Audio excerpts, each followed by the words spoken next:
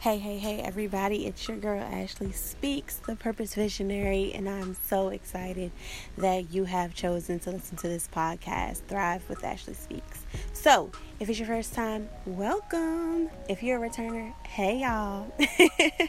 So, today we're going to talk about moving forward. We're going to talk about all things being new. The song Moving Forward by Israel Houghton is just an amazing song. But I want to bring to you this take on moving forward. Isaiah 43:18-19 says, "Forget the former things. Do not dwell on the past. See, I am doing a new thing. Now it springs up. Do you not perceive it? I am making a way in the wilderness and streams in the wasteland." And oftentimes, walking in purpose in this journey of life, we get so accustomed to things being a certain way. If you're like me, you kind of want to know things. You kind of have an idea of how it should go.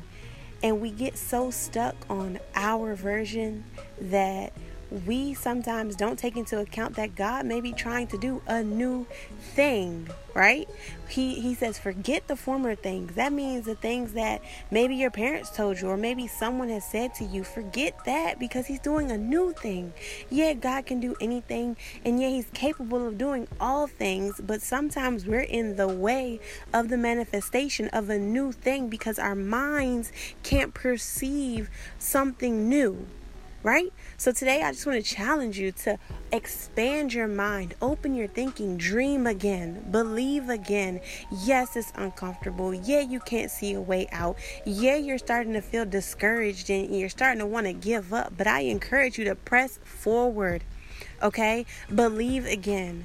All right? Get your second wind. Pray and ask God for direction, for wisdom, for clarity, because he's going to answer. And I'm in it with you. I'm in the valley with you in just not knowing what's next. But I guarantee next will come when you open your mind to perceive the new things. The wilderness won't last always, because it says he's going to make a way in the wilderness. So I encourage you, don't give up. Be encouraged that the new thing, it may be scary, it may be uncomfortable, but Romans 8:28 is what we're going to stand on, that all things are working together for our good. All right? So y'all be encouraged this week, and until next time, it's your girl Ashley Speaks, and I'll see you later.